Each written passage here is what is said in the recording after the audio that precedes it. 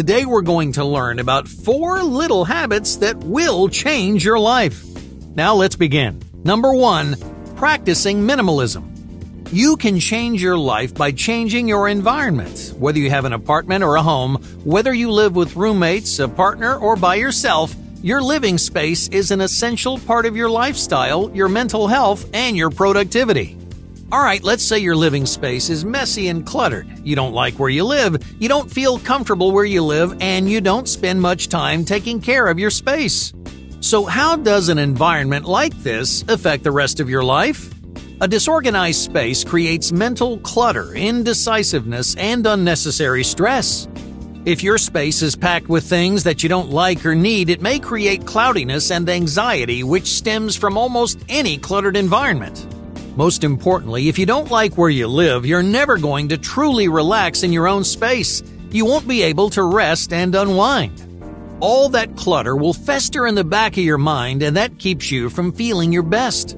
My point here is, a comfortable, cohesive, and organized living space is the foundation of a positive lifestyle. So, how do you create a space that accomplishes all those things? How do you keep your space organized and comfortable without spending hundreds of dollars and hours of your time? Well, it's a lot easier than you think to declutter and de-stress your living space. This one little habit will gradually transform your room, apartment, or house into a comfortable and supportive environment which fosters a better version of you. This one habit comes from a lifestyle philosophy called minimalism. In this context, minimalism means simplifying the form and function of your environment. Instead of cramming your room or house full of furniture, trinkets, and items that you never use, minimalism teaches you to reduce the amount of clutter in your life. How? By simply prioritizing what you use over what you don't. Just take a look around your room or your house. When you look around, you might see a lot of familiar things. You look at old furniture. You look at dusty books on your shelves. You look at untouched trinkets on the mantle.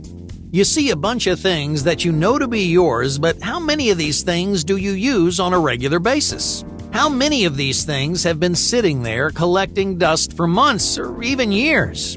One of the foundational principles of minimalism is this: if you don't use something, get rid of it right now. Don't wait for some golden opportunity. Don't justify each thing saying, well, maybe I'll find a use for it soon. Instead, ask yourself, have I used this thing in the last month? If the answer's no, it's time to go. Make a daily habit of getting rid of at least one item. It might be a trinket, a piece of clothing, or even something larger like a chair or a bookshelf. Whatever it is, gradually reduce your life to its core components. Trim away the fat. Shed all those extra stressors and find the small group of possessions that are most meaningful to you.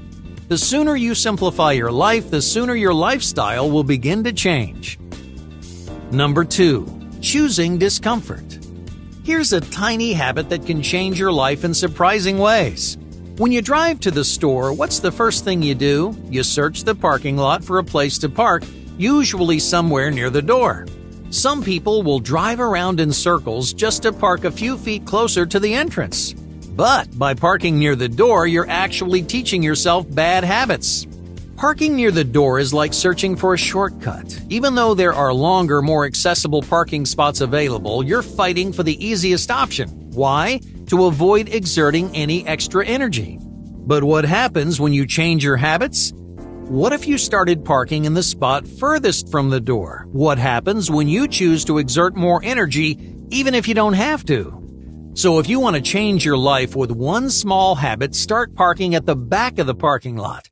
Find a spot as far away from the door as you can, because this tiny change in your lifestyle can have a huge impact on your body, your mindset, and your long-term goals. First and foremost, parking further away gets you up and moving. These days, most of the world sits for long periods of time. You're sitting at your desk, you're lying on your couch, you're driving in your car. It's a whole lot of sitting and not a lot of physical movement. By parking further from every store, you can include more movement into your life. You create more opportunities to get your body moving, your blood pumping, and your muscles active. But that's not the only benefit of parking far away. By changing where you park, you're teaching yourself a unique kind of self-discipline. This is most apparent when the parking lot's empty. You could park in the closest spot, but you choose to park at the back. In other words, you could take the easy road, but instead you're opting into a more difficult decision. And what does that say about you? By making this decision, you're practicing long-term gratification. You're teaching yourself to face challenges instead of prioritizing comfort. This valuable transformation affects the most important aspects of your life. It teaches you to buckle down and work hard when it counts. It teaches you to confront difficult decisions instead of running away. And that's a lesson you'll value for the rest of your life. Number 3. Expanding your circle. How often do you meet new people? Many of us operate in the same social circles, talking to people we've known for most of our lives. You hang out with the same friends. You hear the same voices and opinions. You rarely leave the comfort of your social circle because everyone on the outside, feels like a stranger. You don't know them. You're not comfortable around them, so you rein yourself to your own little corner of the world. But here's the problem. If you never meet new people, you'll never know what opportunities those people might bring. You'll never know how a new opinion could shift your perspective or how a new friend could change your life. Meeting new people isn't about attention or popularity. It's good for expanding your horizons. It's about opening yourself up to experiences you never would have had otherwise. Because new people can bring fresh views, ideas, and traditions into your life. They can open your eyes to things you never saw before. So make a habit of meeting one new person every week or every month. Make one new contact. Connect with one new friend. Have one conversation that you never would have had if you talked to the same people about the same subjects. Yeah, it's good to have close friends, and yes, it's comforting to fall back on those familiar individuals, but you should use that familiarity as a safety net. That way you can go out into the world and experience people you've never met before. This might sound frightening to you. It might sound like too much work or too big of a risk, but it's worth the effort. Meeting one new person or having one new conversation can change your entire life. Number 4. Future gratification. Your life is full of instant gratification. Online, in stores, and playing games, you're subject to a wide variety of stimuli that teach you to take shortcuts and demand immediate rewards. And to make matters worse, many people adopt a destructive motto that keeps them focused on what's right in front of them. That motto is, live in the present moment. Now, this motto isn't destructive on its own. It encourages you to appreciate what's right in front of you, and that's a valuable skill. But here's the problem. If you're only focused on what's right in front of you, you start prioritizing your present self over your future self. You lose sight of what you want in the big picture. Instead, you only satisfy the person you are now. If you have big dreams and goals, this approach is not going to help you find success or happiness. It's valuable to appreciate your experiences in the moment as they're happening, but you should orient your decisions not toward the past or present, but toward the future. Just think to yourself, how does this contribute toward the goals I want to accomplish?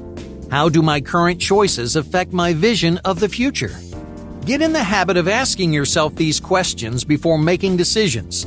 Instead of following your immediate impulses, just take 5 seconds to think about your future self.